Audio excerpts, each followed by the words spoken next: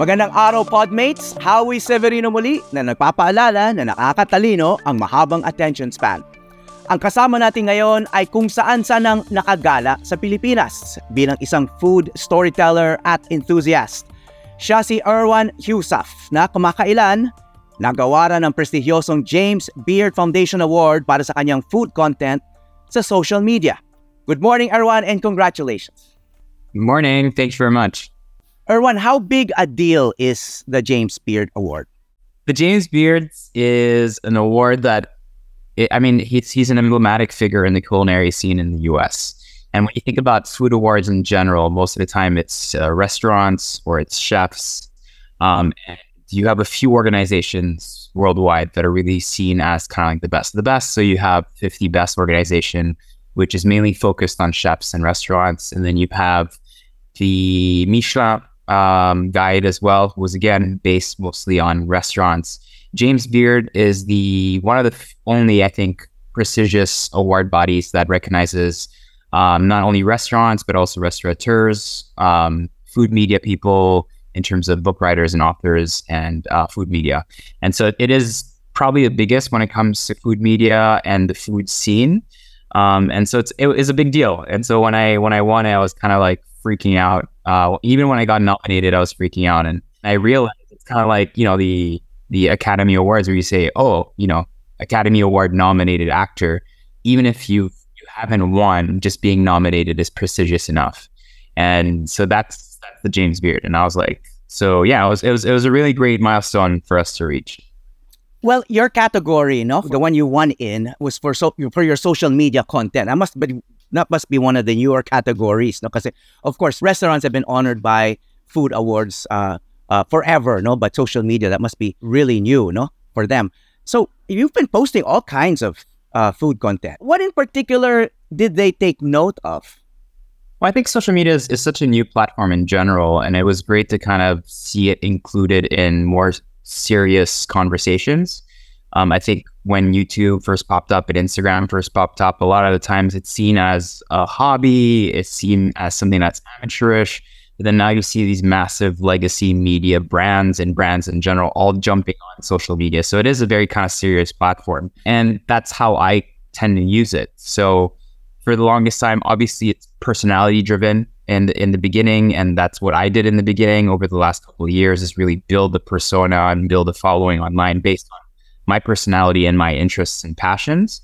And as I got older, it started becoming less about me and more about kind of like the stories and the products and the people that we met. And so I think they took note of the fact that it wasn't Erwan centric in any way. It was very much food centric. And James Beard and the conversation around food in the US in particular nowadays is all about foodways, is all about heirloom products, it's all about kind of like ancient agriculture and all these different things. And these are all verticals that we tell stories in. And I think that's what kind of like drew them to what we were doing.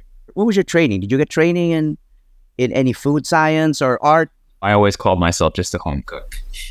In terms of my training, so I went to school for business management, and then I specialized in luxury brand management and in restaurant management. Restaurant experience management.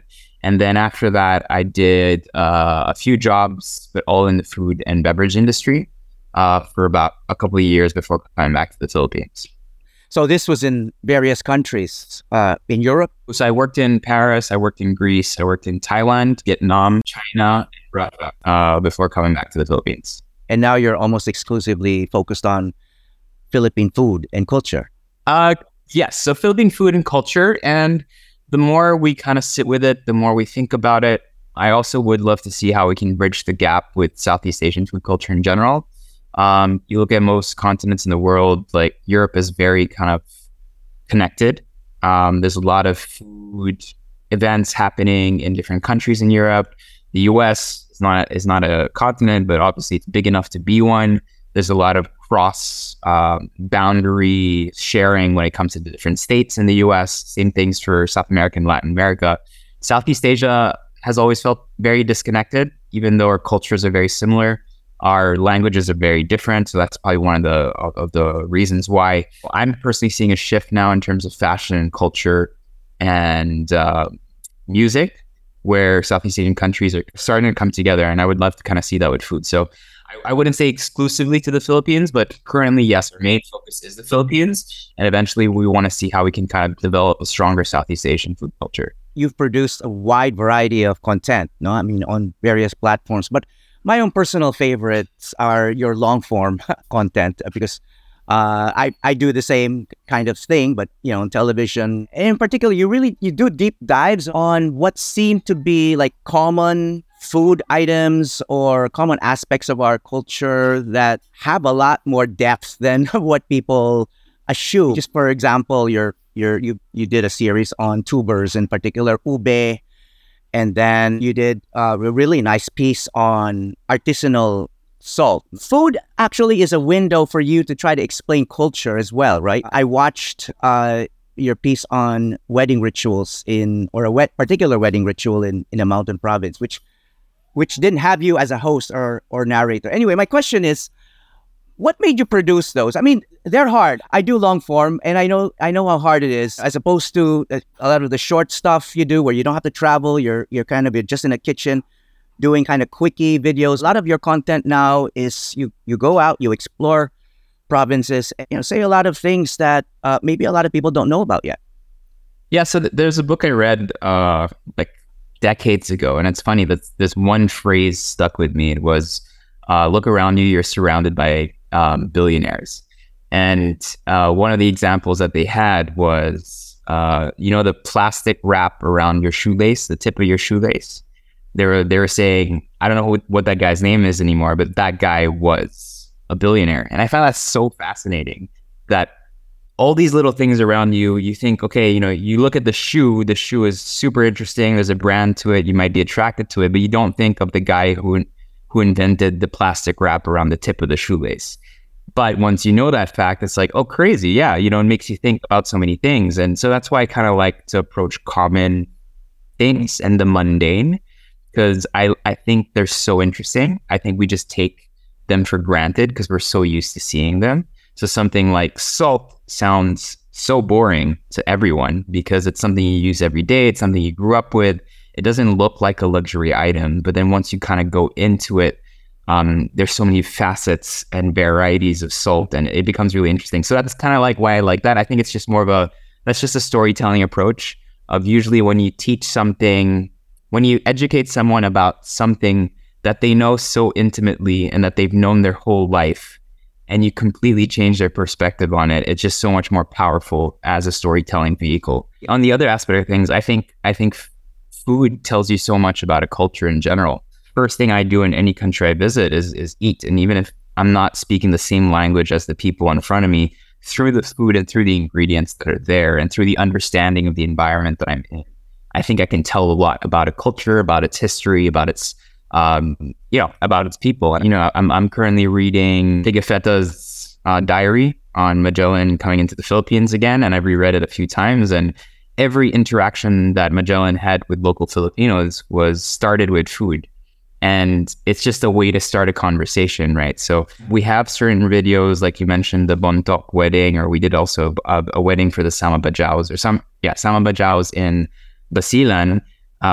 We feature the food as a vehicle for the story, but it's not the focus of the video. It's really just to kind of give context to where we are. And I think that's really powerful. Going back to salt in particular, let's talk about that for a couple of minutes. No, I did something that you don't really think about in a very deep way, but you went to Bohol and you told a story about a particular kind of artisanal salt, no, yung asing tibuok, which frankly I had not heard of before. I knew there was artisanal salt, but this particular one, then you told the story of the family, and I was just amazed by the process, how long it is, how difficult for relatively little reward. Right? So what do you want people to take away from seeing something like this? The salt, I like salt because it's in everyone's table. And so it's such a great starting point. The reason why we kind of took on this challenge to tell the stories of all Filipino artisanal salts is it's because it's so politically charged. There's such an underlying political issue around salt, around how we insisted in the 1950s to blindly follow a rule from the World Health Organization and just implement it stupidly in the country without thinking about the repercussions on the salt industry, without helping the salt farmers establish themselves enough to set up iodine factories or ways to iodize their salts. It's kind of like a lot of frustrations that you have about the country and doing business in the country, and it kind of how sometimes things are implemented really quickly. I thought telling that story through salt was very just a soft way to kind of soft land certain messages. And what I liked about it, again, because anyone from someone that's extremely poor to someone that's extremely rich could find something like asin tibuok really interesting, right? Because it's so striking and it's something you can understand because it's salt. Another example is the tultul from Guimaras. Like, it's beautiful, it's square, and you put that in really rich people's houses. They grate it on top of a dulce de leche ice cream, but for people who are making them, they just press the salt down on rice, and that's their ulam, right? It has such a vastness in terms of the story that you can tell. And even that, it's because it's something that I think is really interesting because it's currently in process of being changed. You know, they're trying to amend the rules and all these things. And so I knew when we were trying to tell the story, the number one thing we started off on is 96% of all salts in the Philippines are imported. And you just think of a fact like that, and you're like, how many islands do we have? I think every year we have like a few hundred more islands, and you're telling me we can't produce any of our salt for local consumption? It's ridiculous. And so we started digging, and we realized there was all these stupid rules. And so we were like, okay, how do we do this? Do we focus on, the salt beds of Pangasinan that everyone knows about? Do we go to Mindoro where they have the rock salt that everyone knows about? I'm like, no, we need to find something that's striking. And so that's why we found these really small artisanal salts, because we tell the story of the people, the environment, but they're also beautiful and they're striking, and there's so much beauty to the hardship to make those salts. And a lot of people in the US and Australia would pay thousands of pesos per kilo to get those salts. So there's a real, rag to riches story within that salt itself. And so I just thought it was really kind of diverse and really colorful.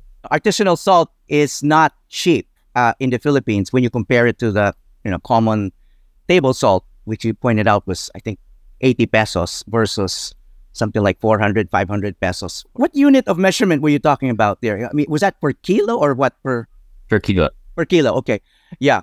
And then you said that in other countries, which also have artisanal salt, it's kind of par for the course, no? But for a lot of your viewers, if it costs 80 pesos to buy salt in the grocery, why should they pay 400, 500 pesos for artisanal salt? I mean, I understand the cultural value of, heritage or heirloom salt, but in terms of someone who eats, right? I mean, what difference does it make in terms of flavor? I mean, does artisanal salt, how does it enhance food? Yeah, so I mean, it's a great question because it's actually very different. So I'm not going to get into the technicalities of it, but there's a massive food science background to all of this, right? Something like iodized salt that's extremely fine, were you to salt your steak before cooking it, would penetrate the steak really quickly, hence drying out the meat when you're cooking it. Which is why when most restaurants cook with salt, they'll cook with two salts. There's a really fine, flat flaked kosher salt, which coats the meat but doesn't penetrate as fast. And then you sear it, and then once you're done, you use what they call a finishing salt, which is really kind of keeps its texture and crunchiness when you kind of eat it. And so the salts that we have in the Philippines all have very different applications in that same matter, right? So something like asin tibuok or the tultul from Guimaras has to be grated with a microplane to be able to use it, and you use it as a finishing salt. The tultul from Guimaras is made with very highly selected driftwood, and then they finish the salt with a smoky coconut cream, and they cook that over live fires. All of that enhances the flavor of it.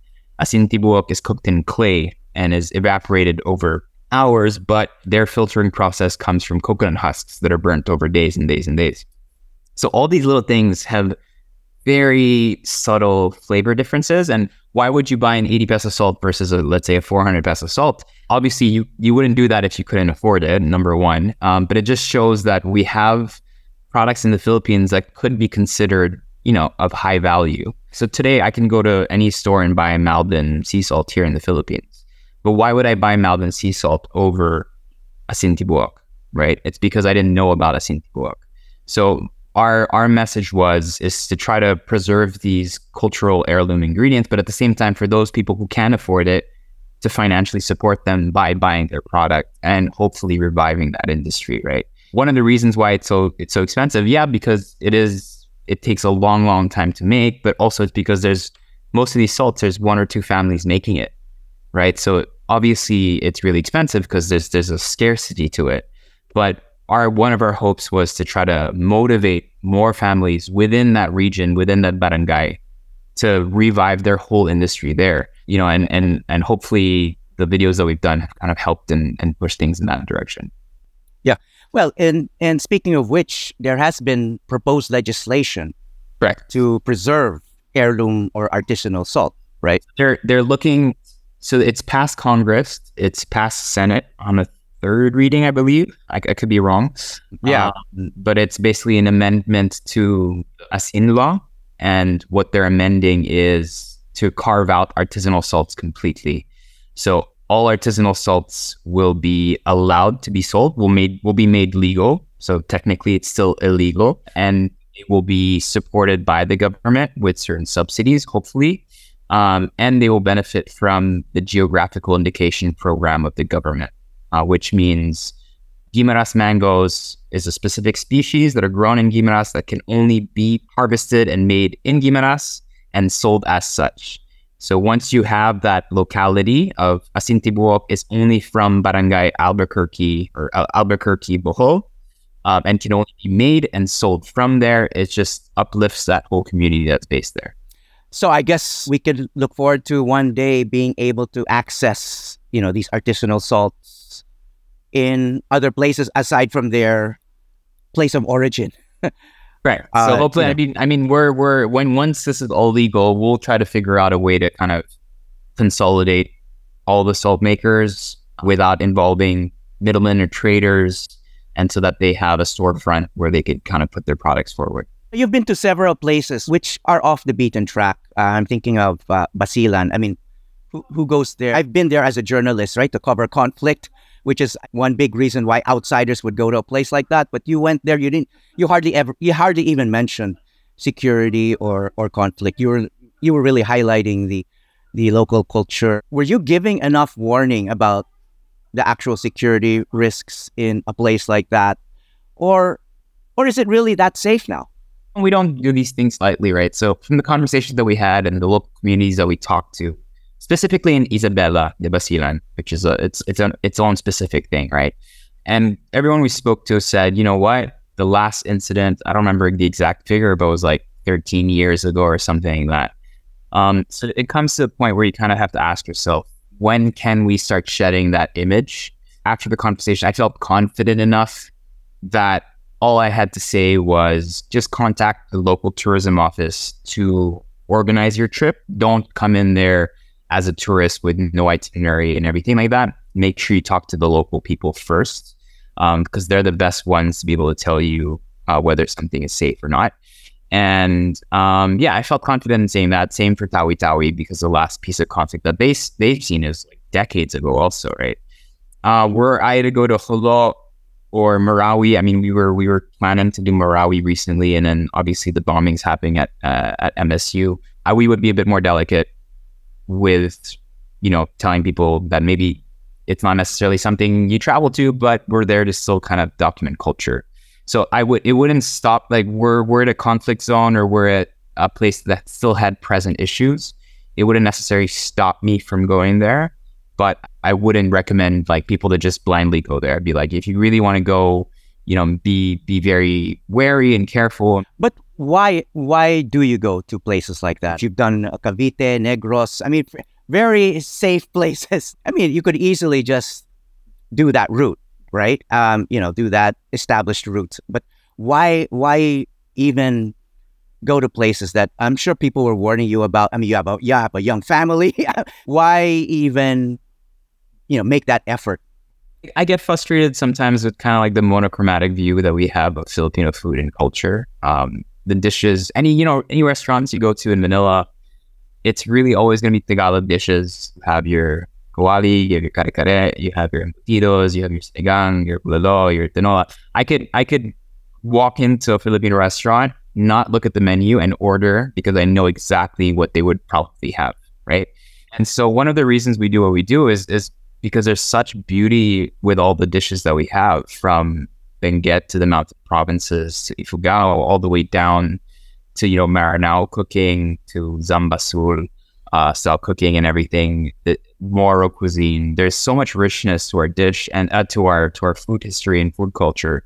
And the only way to kind of get those things out is by using the medium that is the most prevalent today, which is videos, right? So I feel like there's a need to do it, because if someone puts out a book today, great, but it doesn't talk to the generation of people who are online not reading cookbooks.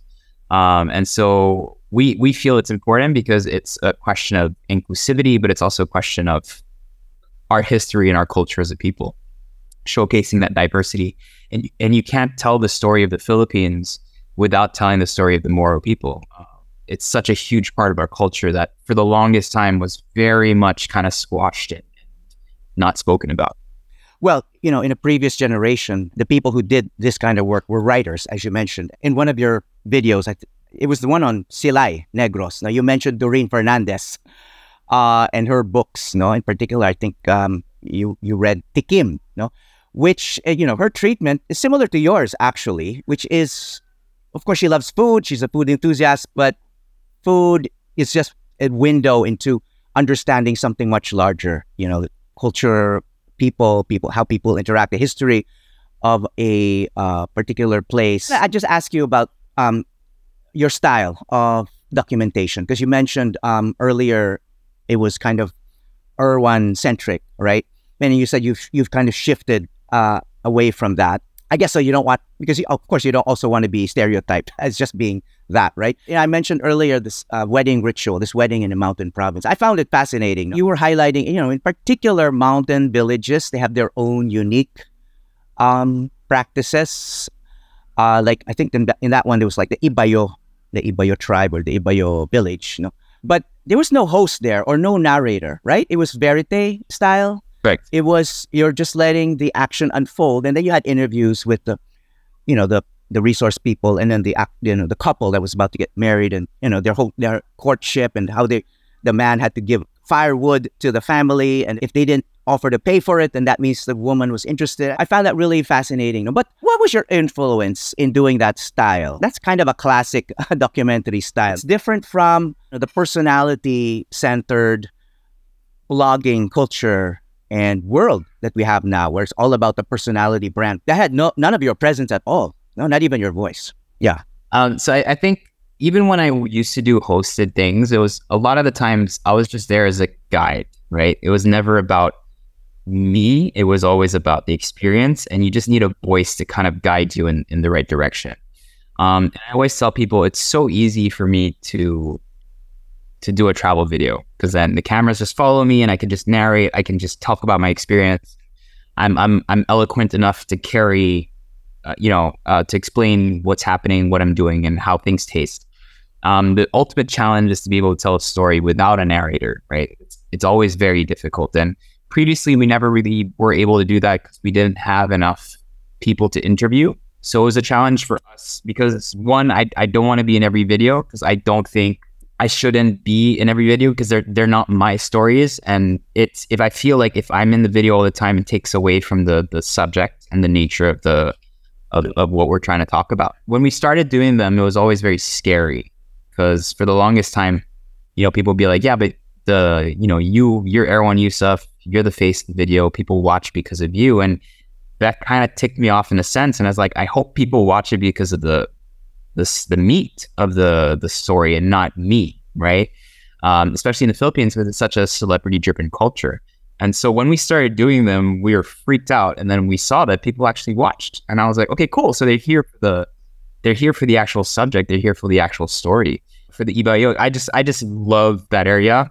I love the mountain province. I love Ifugao. It was a place that was never fully colonized by the Spanish, yet they've adopted the religious culture of most of the Philippines, yet they've kept their traditional ways of kind of approaching. So a lot of times you see people kind of praying to God, but they're also praying to like their local gods and amigo and all that, which is, it's really cool to see that. And so, yeah, so the style is really, even when we were shooting just my stuff, as much as possible, we would always try to get as much interviews as possible, but sometimes it wasn't possible. So the style of how we tell stories is still there, but without me in the equation. Earlier this year, we also did a video on pacascas, which is a nipa sugar that's virtually extinct. It's only from one island in Batangas. It's called Isla Verde. When we shot that, the guy was very good at what he did. He just couldn't explain it. So we decided to just shoot it in silence. And if you watch that video, not one word is spoken. And it's not even voiceover. It's all subtitles. And the video did extremely well. So we're like, okay, cool. So because it's online, because we don't have formats to follow, we can be as creative as possible. But what's important is at the end of the day, you're telling a story that has value.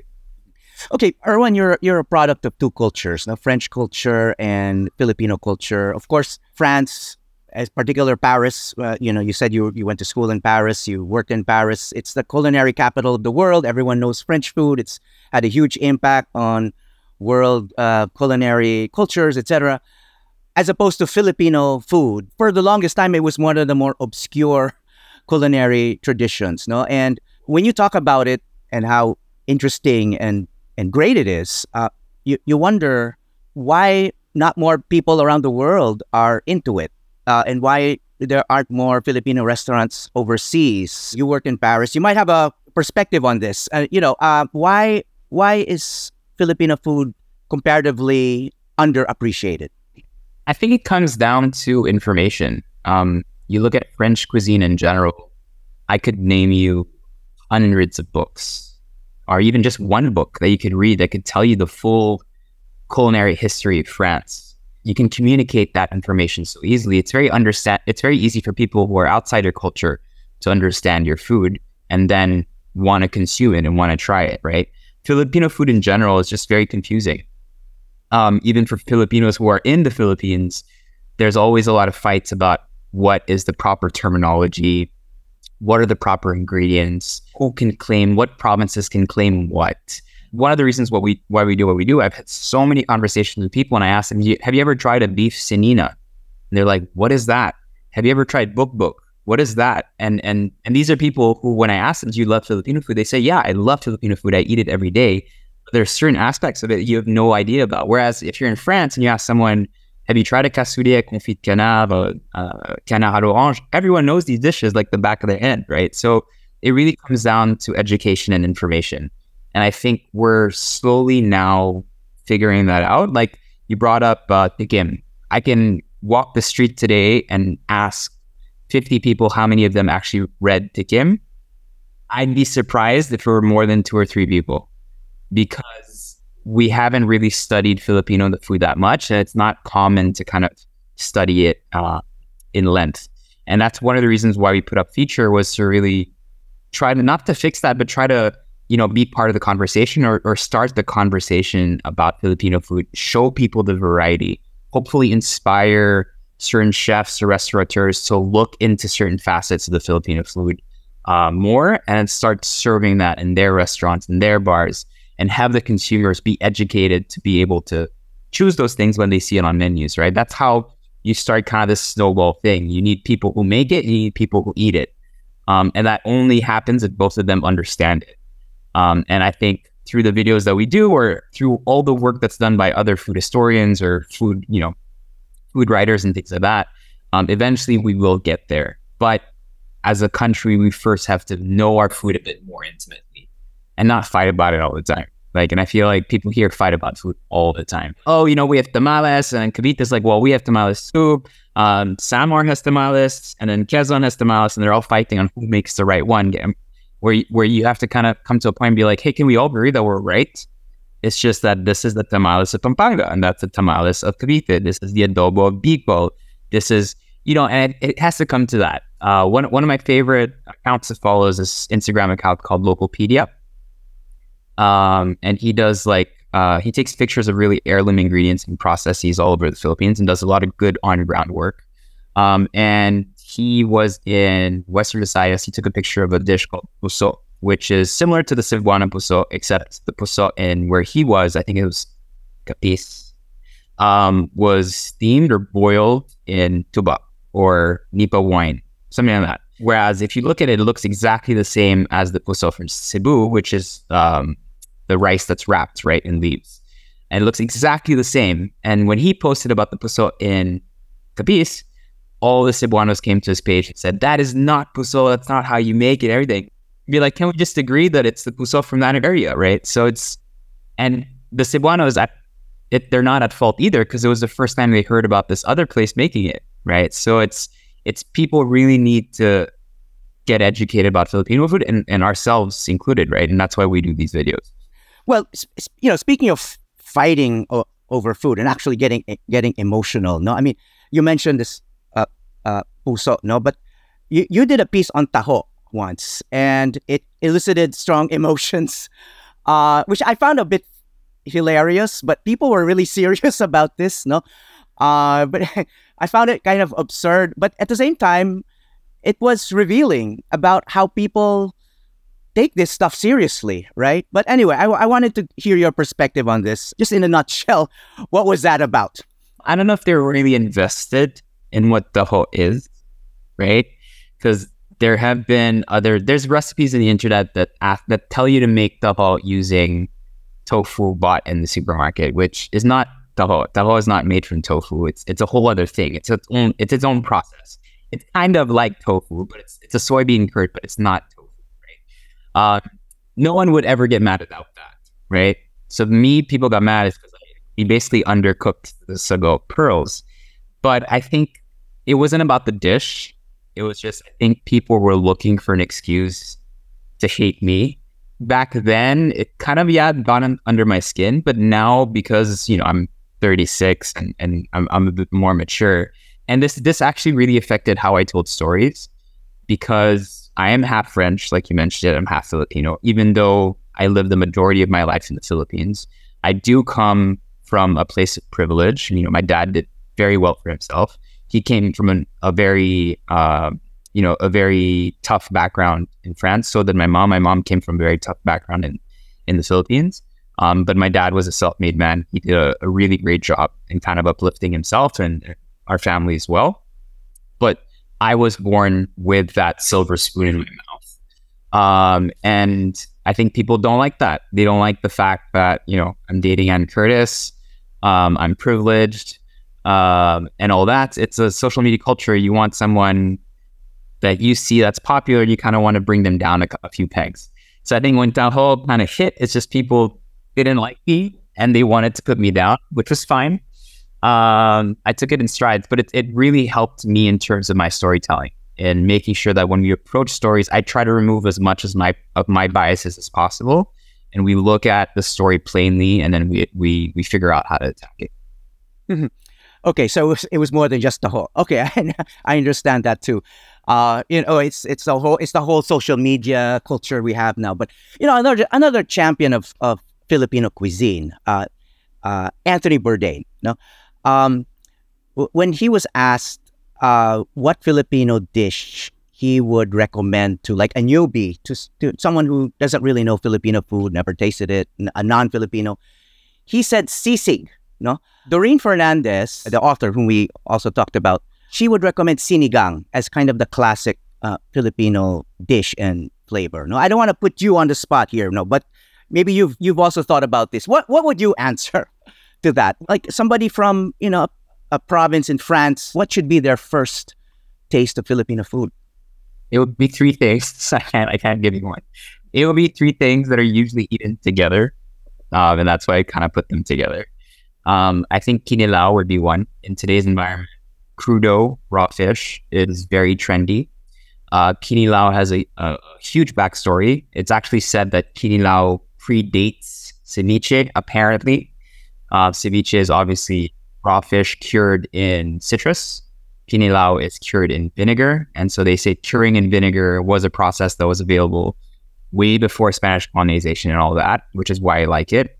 It also it shows off the bounty of the sea and everything that we have, which a lot of countries don't have, tropical fish. So I think that's great. Usually that's had with a lato salad.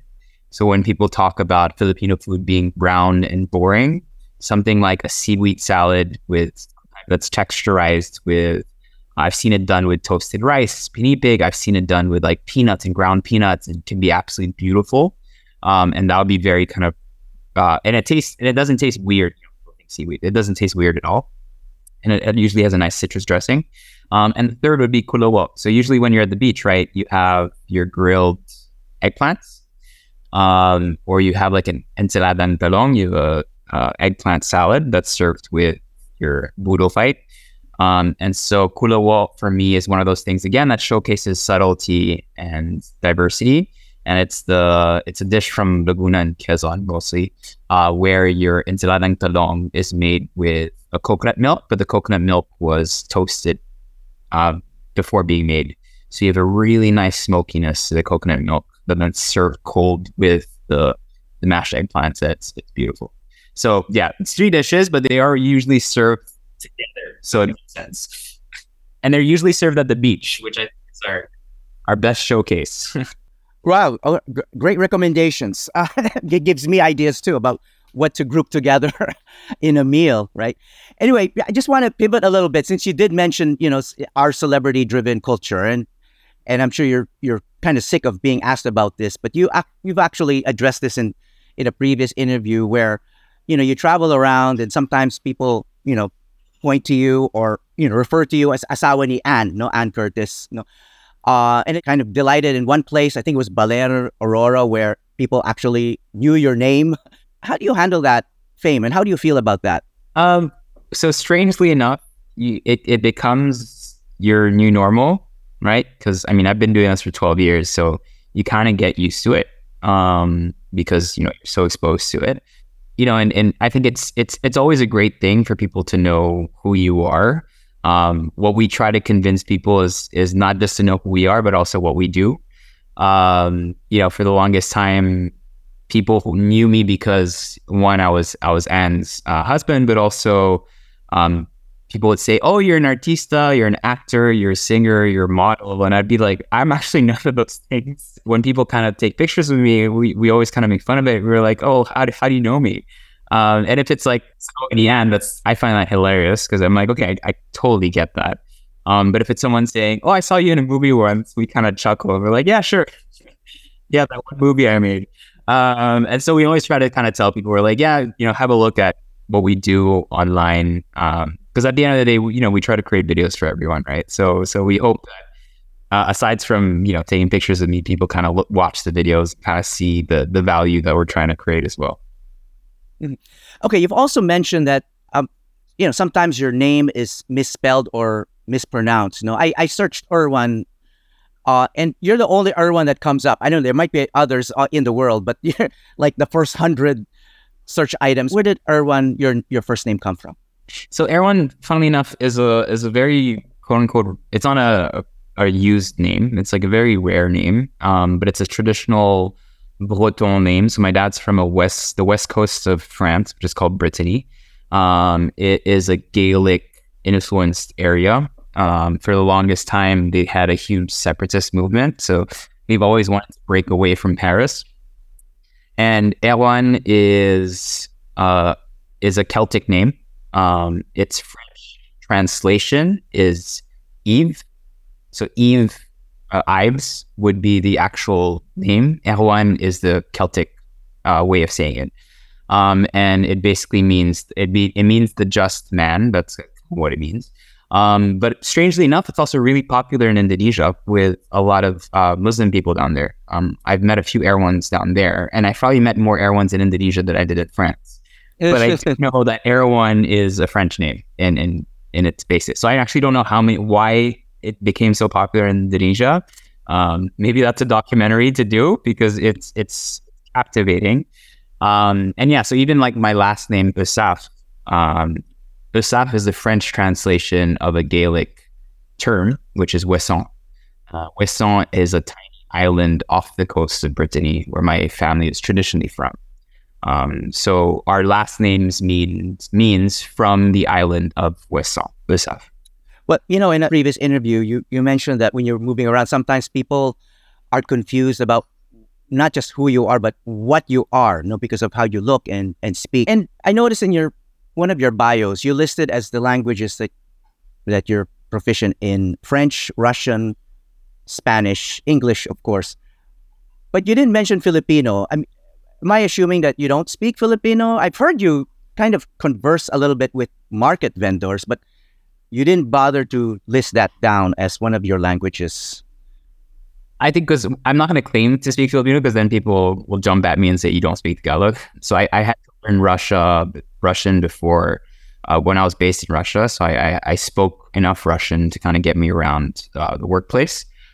My Russian now is quite rusty. My Spanish is still fairly good. And obviously my English and my French. So Tagalog, I understand maybe 90% of what is said to me. I just have a very hard time putting words and sentences together, simply because I was never taught the language. So I was formally taught French, I was formally taught English, I was formally taught Russian, I was formally taught Spanish. But for some reason, I was never formally taught Tagalog. And I always tell my mom, why? Like, that's a bait of my existence. And that's something that I know with my daughter, I'm not going to make that mistake, to put her in, like, at least have her take Tagalog classes. I hire a lot of kids from some of the biggest universities in the Philippines, and a lot of their Tagalog isn't what we would consider deep Tagalog. I actually find it funny that there's two types, right? There's a regular Tagalog and deep Tagalog. So yeah, so I think it's a thing here in the country where you're supposed to learn on the go. But as a kid, if I was already learning Spanish, French, and English, how do you add another language to that? So it is something I'm consciously making an effort on right now.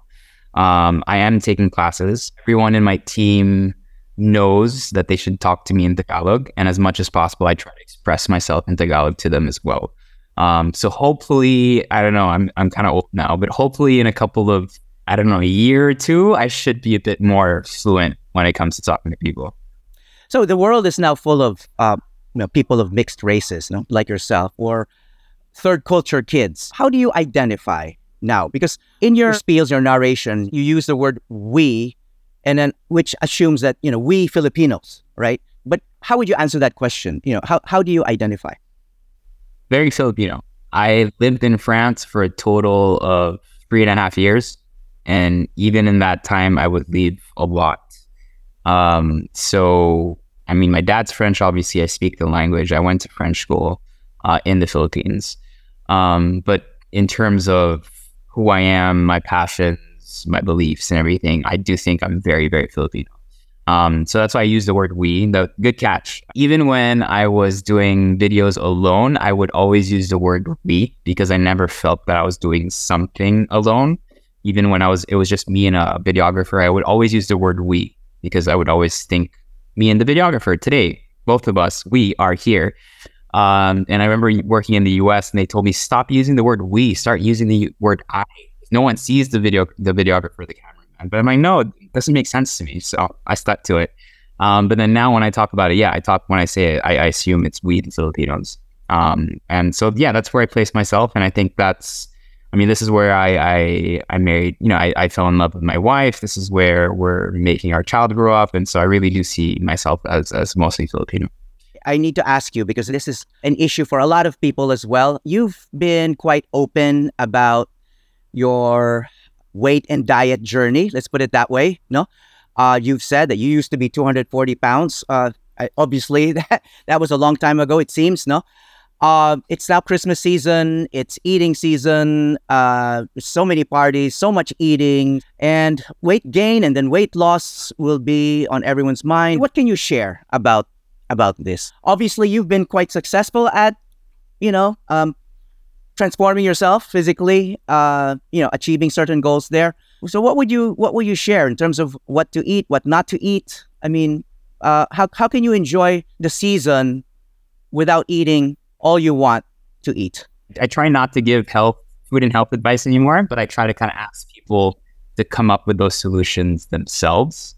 Because most of the time when you're doing something wrong, you know you're doing something wrong. So it's just, I always tell people, if do you technically need to eat cake? No. Can you survive without cake? Yes. Does cake make you happy? Maybe. So each time you're about to eat something, ask yourself, is this truly worth it? Will I truly enjoy this, or can I skip this and save calories for something else? There are always times in the year where people need to be able to relax and eat and be with their friends and drink alcohol if they want to.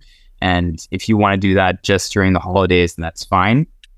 Just know that when you hit the week after, you have to kind of get back on track. And, the best way nowadays, especially, is food has become entertainment. We're a huge contributor to that. That's kind of like the dichotomy that I live in all the time. We contribute to food entertainment, but when people eat at home, I always tell them to look at food as sustenance. So only eat the amount that you need to go through your day, go through your activities. And a lot of us most of us are overeating. If you're eating regularly and you can afford to eat properly 3 meals a day, a lot of the times we tend to overeat. So it's kind of looking at that food and saying, do I know exactly what I'm putting in my body, and in what quantities should I have it? And try to eat food you can understand. When you eat a bag of chips and you look at the 100 ingredients in the bag of chips, do you understand those ingredients? Probably not. But if you were to eat a banana, do you understand the banana? Yes. So I always tell people, like, your ingredients should have one name. If they have more than one name, a lot of the times it's complicated. That's a great way to end. We want to thank you for opening our eyes and our world to the cultural riches of the Philippines. Mabuhay ka, Erwan Heussaff, food documentarist extraordinaire and 2023 James Beard Awardee. Maraming salamat. Thank you very much. Appreciate your time. Thanks for listening, Podmates. Download this episode so you can listen to it anytime, anywhere. Stay safe, Podmates.